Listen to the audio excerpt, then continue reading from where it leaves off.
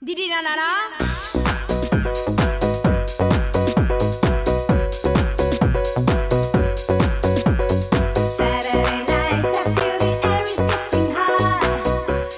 If you lived your teenage years in 1994, I guarantee you'll instantly recognise the introduction to this song, and probably spent a fair few nights at the disco dancing along to it too.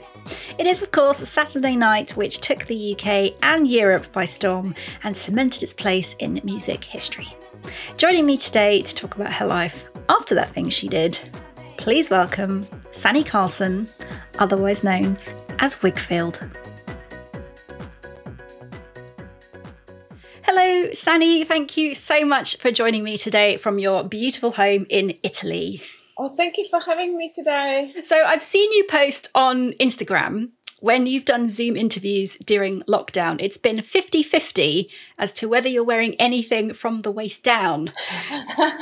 So to kick things off with a slightly personal question, are you wearing pants today? I am wearing shorts because it's about 35 degrees in Milan at the moment. So, yeah, I am wearing clothes. I have been known to do an interview or a chat fairly presentable from the waist up and then in my short shorts below the desk. Yeah, it's okay to be a little bit naughty, I think. And then I think during lockdown, most of us lived in our trailers or just jammies or whatever. I actually did a Sky interview in my underwear. That's the picture I saw on Instagram. But do you kind of feel like at the time, like, nobody knows that I'm in my underwear? Well, until I post it. I'm sure there are plenty of newsreaders that are suit and tie from the waist up, and then under the desk, they're shorts and trainers. Exactly. But, I think it's fun to be a bit playful. And I'm not a person, I never take myself seriously. And, life is hard enough as it is. So just let's have fun. Couldn't agree more. So let's get down to business and enter the nostalgia zone.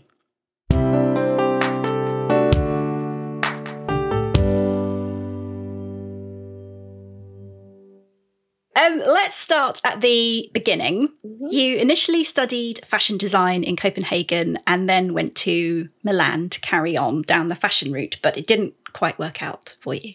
No, well, because I entered the Smirnoff Fashion Awards in Copenhagen. The prize was actually a year at a famous design school in Milan with everything paid for. And I didn't win it, but my dress was posted on every single newspaper. And I just thought, well, let me just go to Italy anyway, because I felt Copenhagen was very small for me to actually get on with it. And I had friends in Italy. So I actually ended up in Bologna. And I went around different places to show them my book. And I ended up at Fendi, and the lady sitting at the end of the table was looking at me, going like up and down. And then she said, "What are your measurements?" And I went, "No clue." And she said, "Well, I think you're the right measurements for us to do fittings with you." And well, I was 21 and I was basically like 90, 62, 90. So I started working in the fashion industry, doing fittings, and I ended up working with Laura Biagiotti, and that's how I actually ended up doing something completely different in the fashion industry. But then in the evening, I started working, doing PR for different clubs. So I had basically my 24-hour filled with just work. And so then it was while you were doing PR for clubs that you ended up singing for a producer, which led you into recording Saturday Night. Well, I met one guy called Davide Riva. He was DJing at one of the clubs where I was working. Sometimes I would sing a bit in between tracks and stuff like that. He said, "You know what? My producer's actually looking for new vocals and new talent and stuff. So if you want to pass by and say hello." So I actually, a few days later, I took the train to Reggio Emilia, and we just clicked straight away. That was Larry Pignoli, my producer, and he told me a little bit of, the kind of music they were producing and what he'd done before and stuff like that. And they played me Saturday Night and said, "Could you try it out for us?" And I went through half a take. And then he just said, stop, stop. And I went, oh my God, what did I do?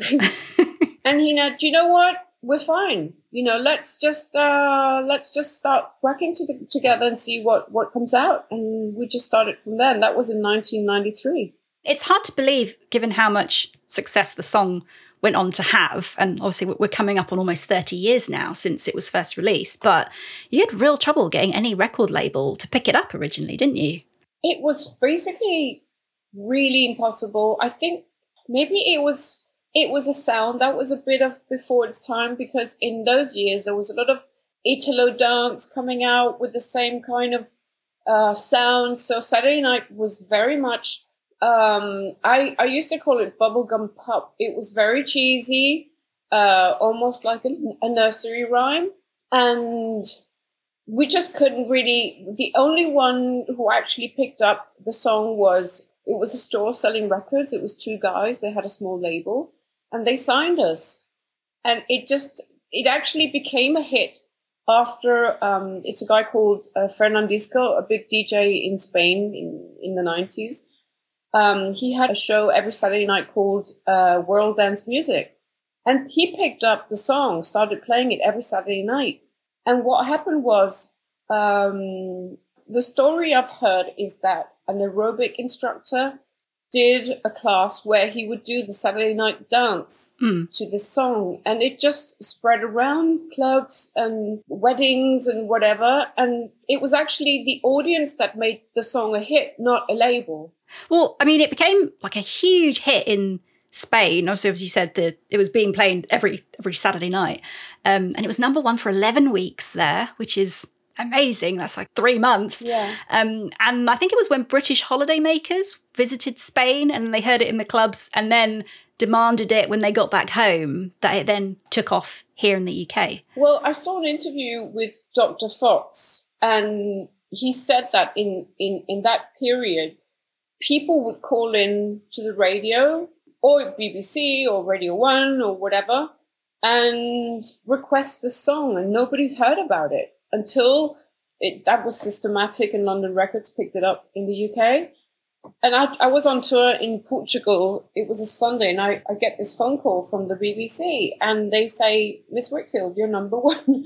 It had just gone straight into number one. And you're in the Guinness Book of Records for being the first female act to enter at number one with their debut single. Yeah. So what was your reaction when you found that out? Because not only are you, it's great to have a number one, but now you're in the record books as well. I was just like, I was more proud because I made my grandmother proud. That was very important to me because she was always like, she was my rock. And I grew up in a very musical family. Like, my parents were playing instruments. My grandfather was a violinist, and he built a violin for me when I was 4 years old. I was very, very little.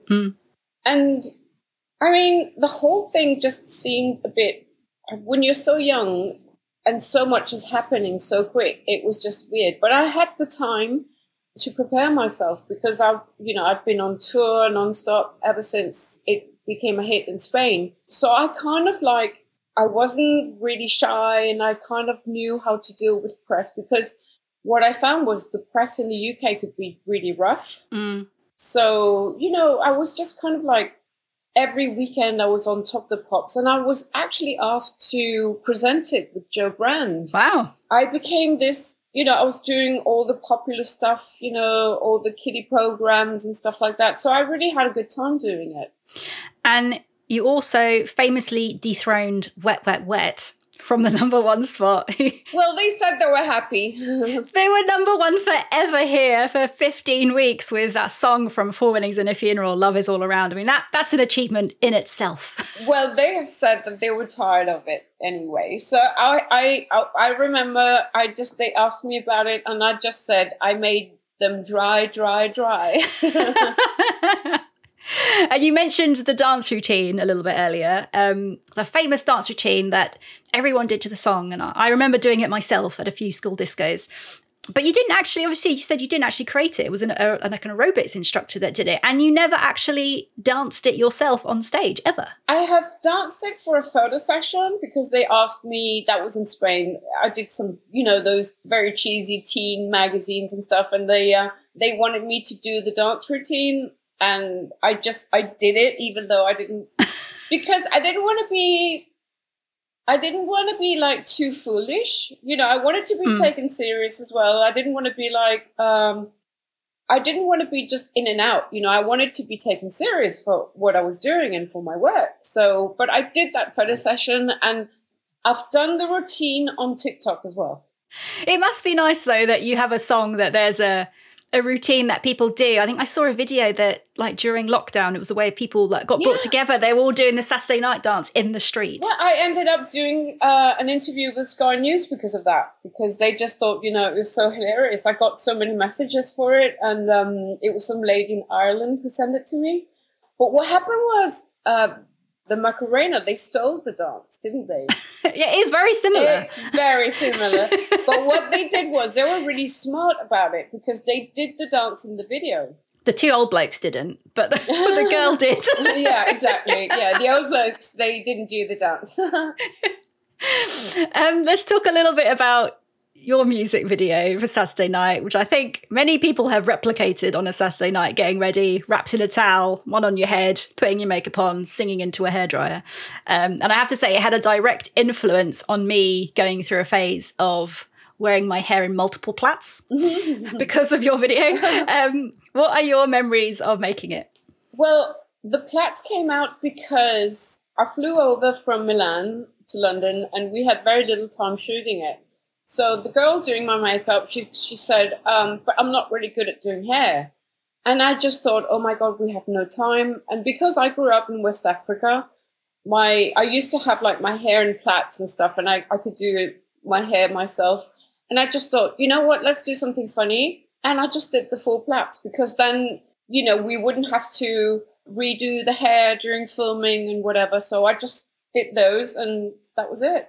Maybe this is like my mum in my head, who always said to me, don't walk around with wet hair and stuff. Like, if I had my wet towel on my head, you're like, dry your hair, you're going to catch a cold. And I'm just thinking like how long video shoots normally take. And you were just like wearing a towel pretty much 75% of the video with wet hair. That seems quite miserable. Well, when we shot with the towel and I had my hair up, it wasn't wet in that Oh, okay. part. And also in the video, I'm wearing my own clothes that I made myself. Oh, okay. Yeah, so I've sewn everything that's in the video, apart from the towel and whatnot. And I think the wet hair scene was done, fairly quick. But it is basically a look inside of what most teenage girls do in the weekends. That's like the whole thing about getting ready, the excitement. And in the video as well, there is a shot where I'm looking at a picture. I don't know if you remember. Of a guy. Yeah. A few guys. Yeah, and it's actually a photograph of the producer of the video from a mud party he had in Ibiza. I guess all catchy earworm songs can be divisive. You either love it or hate it. Yeah. But you actually had like beer thrown on you at stage and were insulted a lot. How did you cope with that? Well, I remember when I was on Top of the Pops every week, I remember one day one technician came over to me. He said, "Do you know what? I really hate your song, but I can't get it out of my ear." It was 50-50 all the way, And of course, you would have people in the crowd. I mean, I've been given the finger, especially if you do like festivals and they're like other artists among you. So there will be people that really adore you and people that just can't stand your music. And that's fine. There's stuff I don't like, but the whole thing, I think it's situated around the beer part was about alcohol. It was just a bunch of drunk guys. So to end up having beer thrown at my face, that's just part of the job. I mean, I've seen other artists having like bottles of water thrown at them. So I think I've been lucky. Lucky to only have beer thrown at you. I mean, that's kind of sad, though. Yeah, but if you have like a bottle of lager thrown in your face. But better to just be the liquid. I saw an interview with you a little while ago where you said because you had fame so young at 23, you, quote, lost the plot a little bit and there was lots of partying. Mm-hmm. Did you have any support or guidance at the time to help you? Or were you just so consumed with the environment that it was just hard to resist? Nothing. That was because the difference between, I think, being in a band or being alone is that I was basically alone.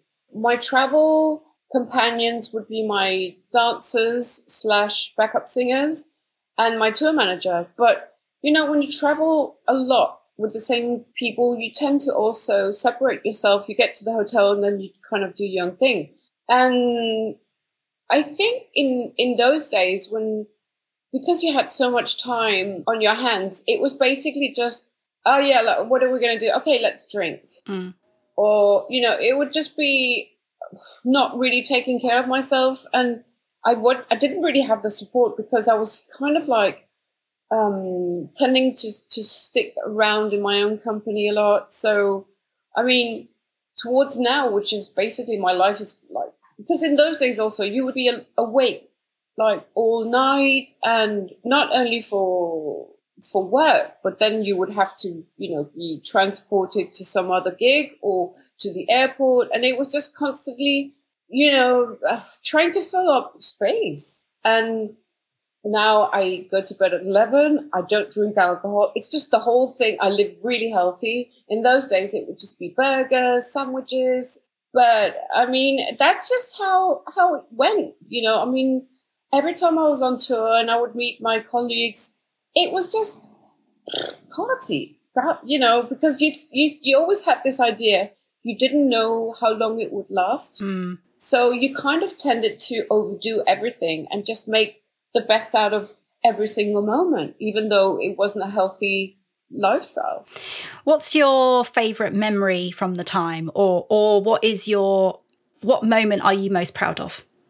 There was one particular moment I remember because it was just mind-blowing. I was performing at the Bollywood Awards in Mumbai, and I had to do a duet with a Hindi singer. She would do her part in Hindi and I would do my part in English of Saturday Night.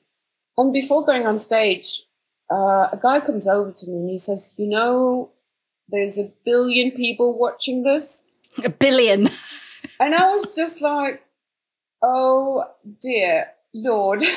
I just remember the emotion I had in that moment. I was just the whole feeling of everything in those 3.5 minutes is going to be so intense, and you cannot do anything wrong. You just have to get it right. Everything has to be right in those 3.5 minutes. And it's such a big moment in your career when you get out and get to reach so many people. And how did it go? I presume you didn't fall over or get anything wrong. Something really funny. The stage was all built. It was like a wooden structure. And at the end, almost at the end of the song, I'm at the end of this catwalk, and it starts moving because I had so many backup dancers, and my bodyguard is standing at the end, and he goes, "Go back." It just went from one side to the other because of all the movement. But it was, that was like the peak of my career. I did get drunk that night. All the emotions and whatever, it was just, Okay, it's time to leave the nostalgia zone now and enter what I like to call the latitude zone, otherwise known as life after that thing I did.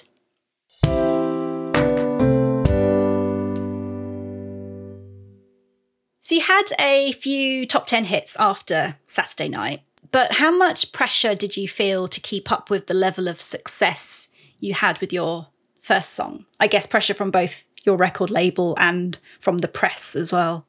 Well, because I had so many independent labels around the world, I wasn't signed to a major label like that would take care of everything. It was, different photo sessions for different covers of different albums. And it was just like, it was a bit messy.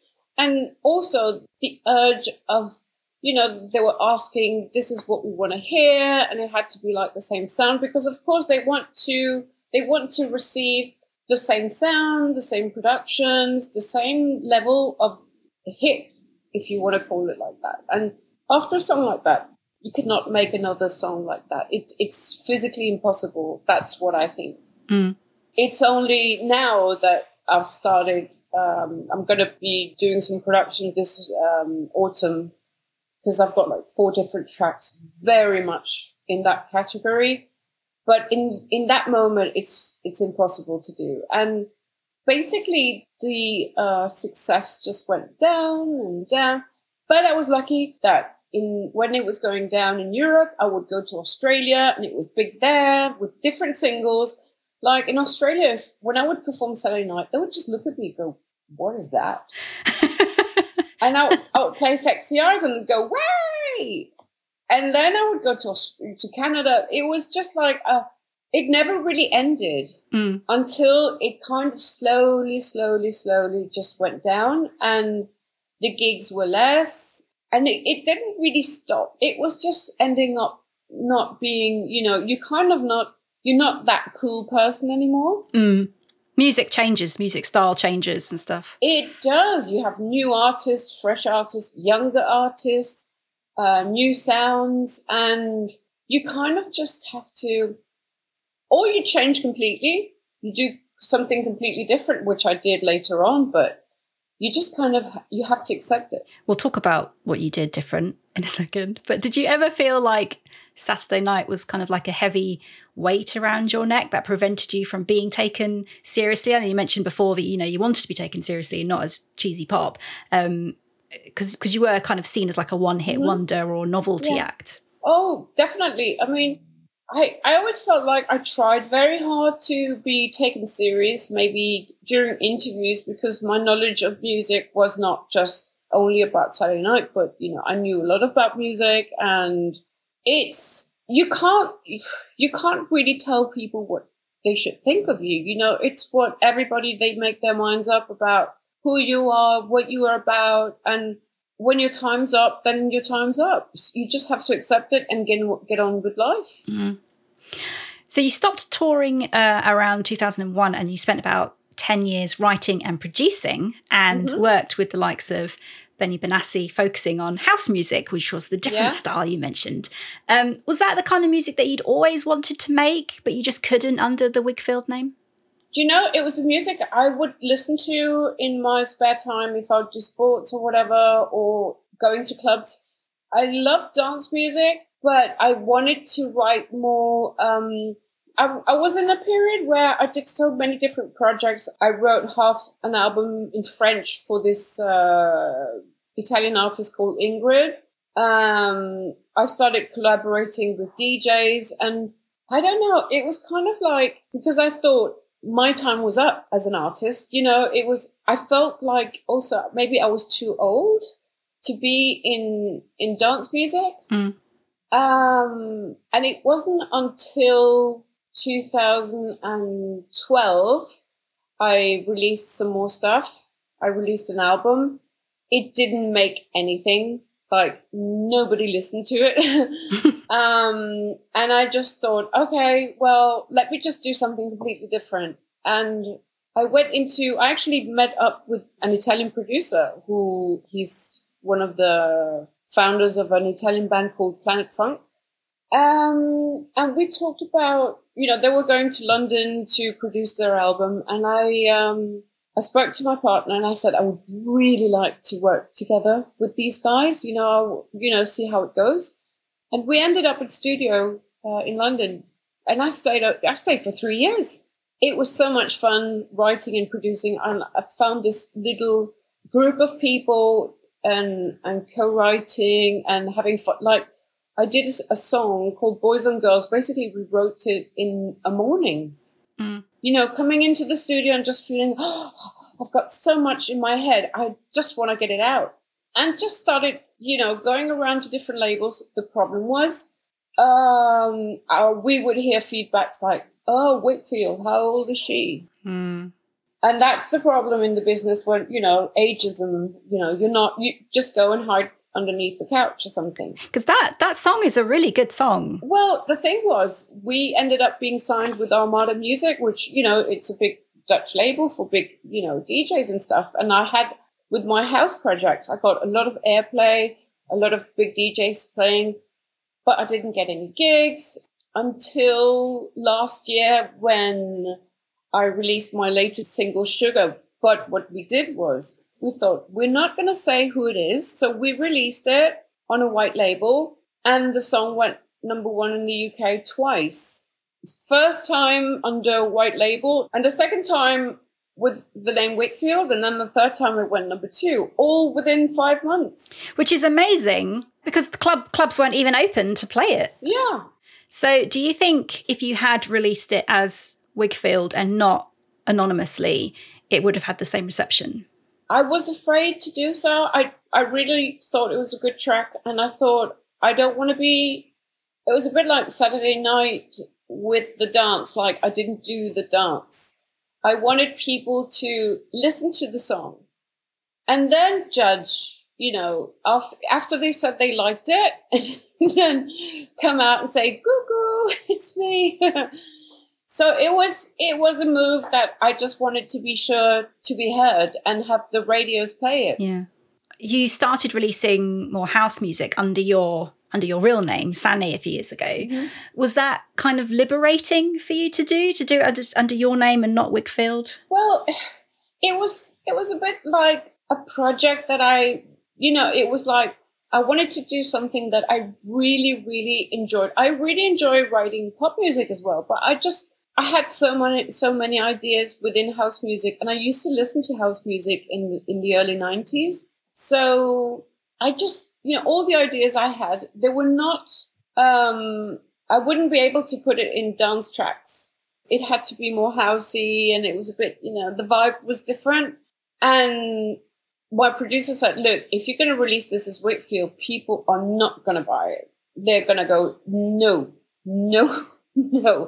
this is not, because you are this cheesy, whatever, happy, whatever, and house music is not going to be played by the cool DJs. So this is what we did.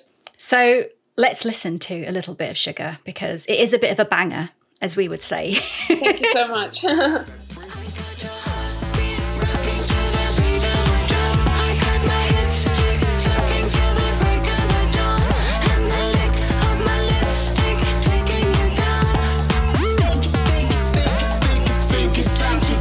Sugar.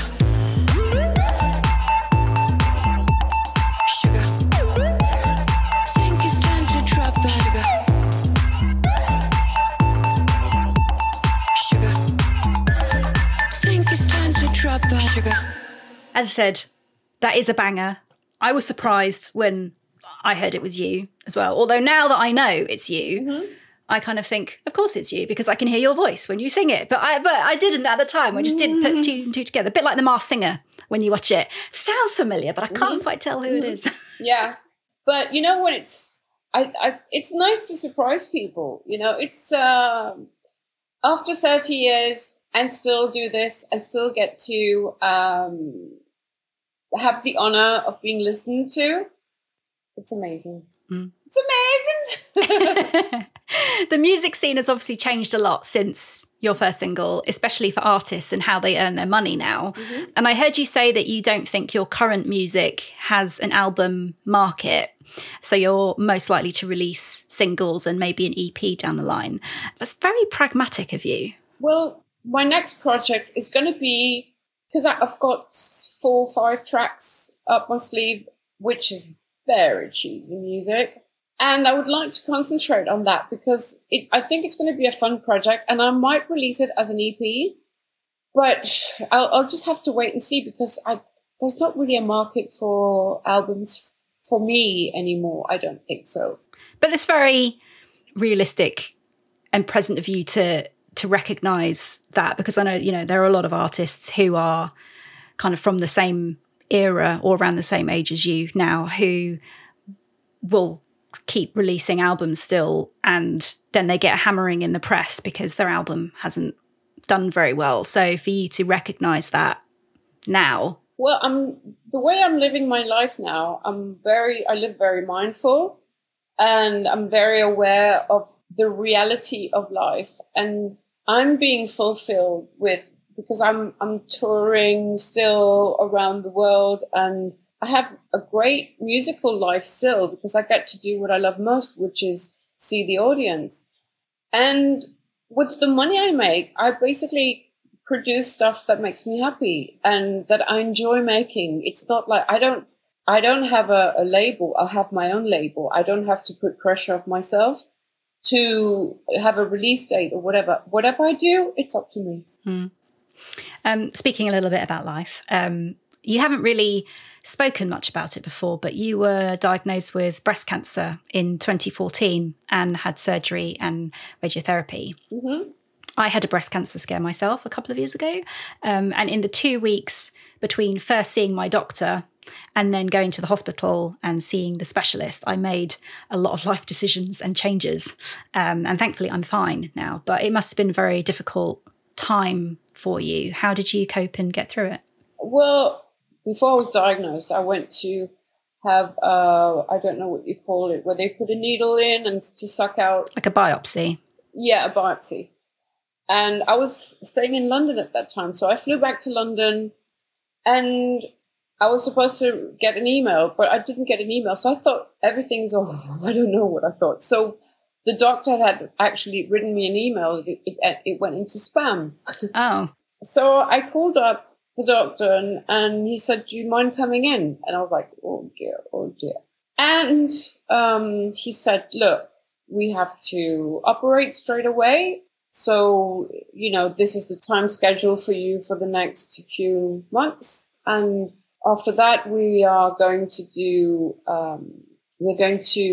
give you radiation for 6 weeks, which left me completely without any skin on my right breast. It was horrible. And it was kind of a lonely time in my life. And you're right, you kind of start making certain decisions where you are I think when you're confronted with, I wouldn't say possibility of death, because I found it very early stages of breast cancer. But you kind of go, well, is this because of the way I've lived?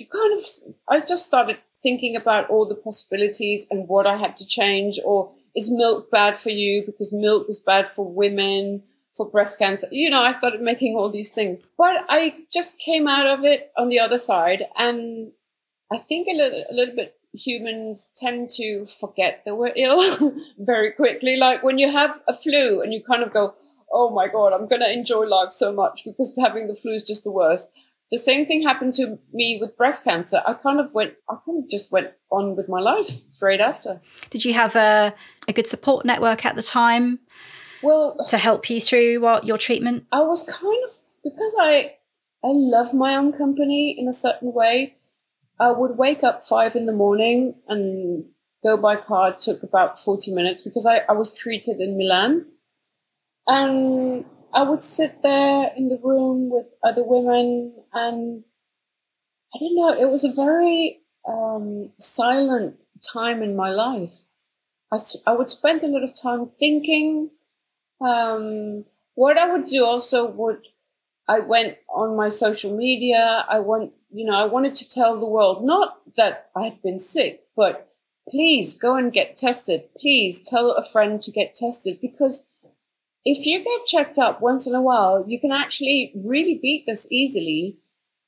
So I wanted to use my voice for that, and that helps me a lot. When you can do something for someone else, even if it's just telling them, look, this happened to me, it's okay, Well, very happy that you are well and healthy now.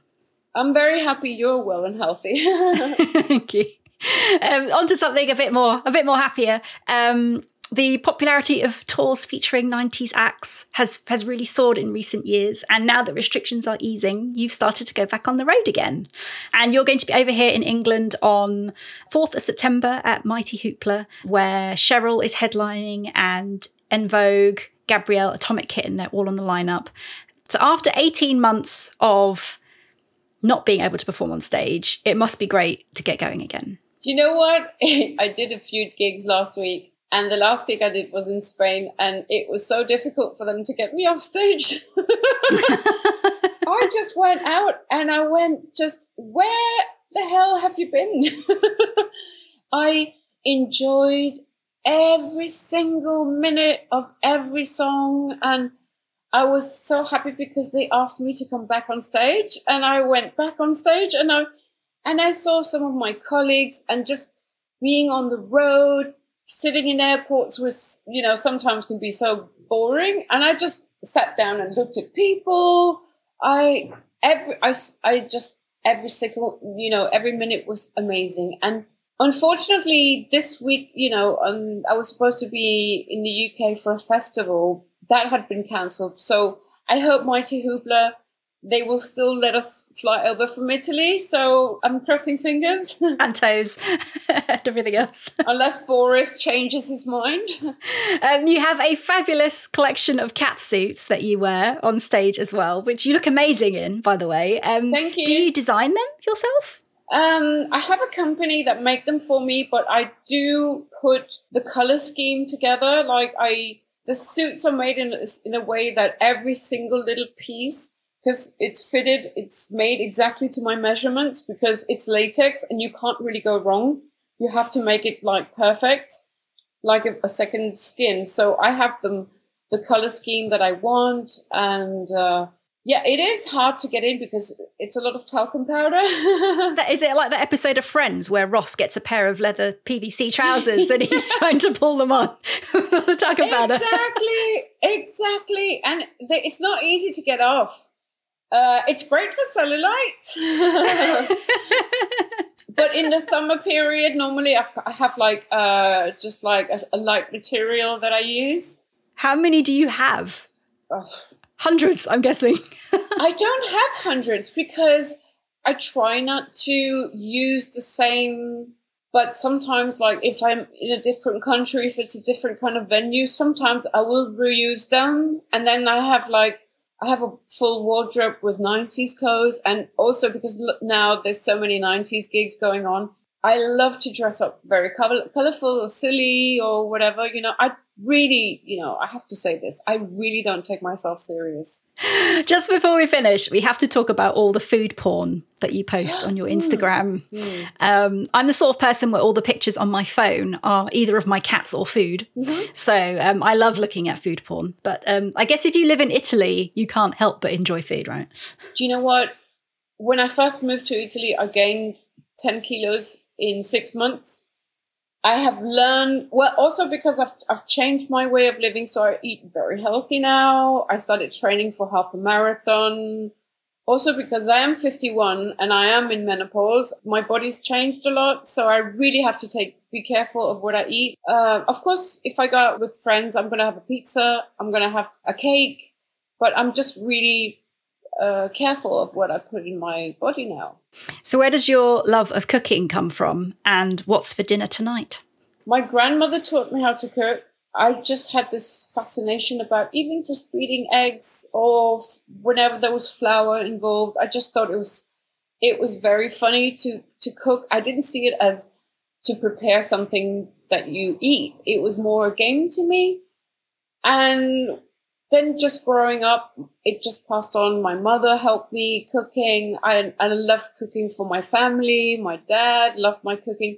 And just that whole people loving your cooking, you kind of go, oh, well, I can do this. And I can make Thai food. And I can make this.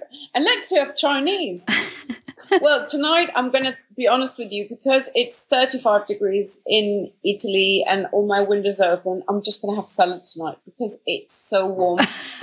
And it's salad, watermelon.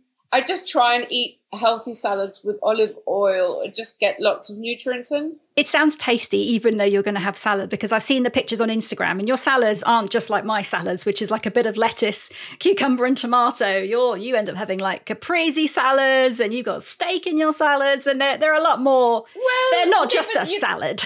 you gotta live a little, but you gotta fool your eyes a little bit. It has to be like eye candy. A salad needs to be delicious. Sunny, it's been lovely talking with you today, and I look forward to seeing you on the road soon. Oh, thank you so much for having me. It's been an absolute pleasure.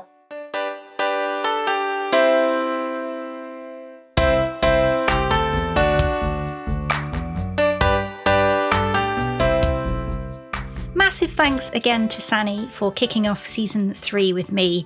As we mentioned, she's going to be performing at Mighty Hoopla in London on the 4th of September, and if all goes to plan, restrictions wise, she'll also be in Canada later in the month as part of the 90s Nostalgia Tour and at the biggest 90s disco in Dublin in October.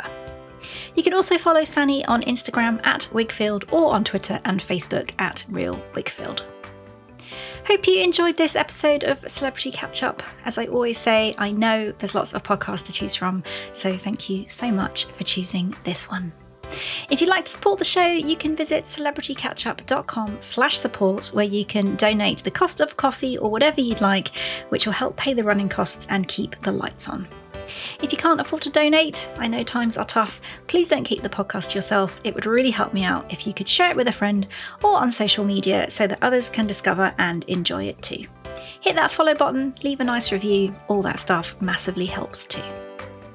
Until next time, thanks for listening.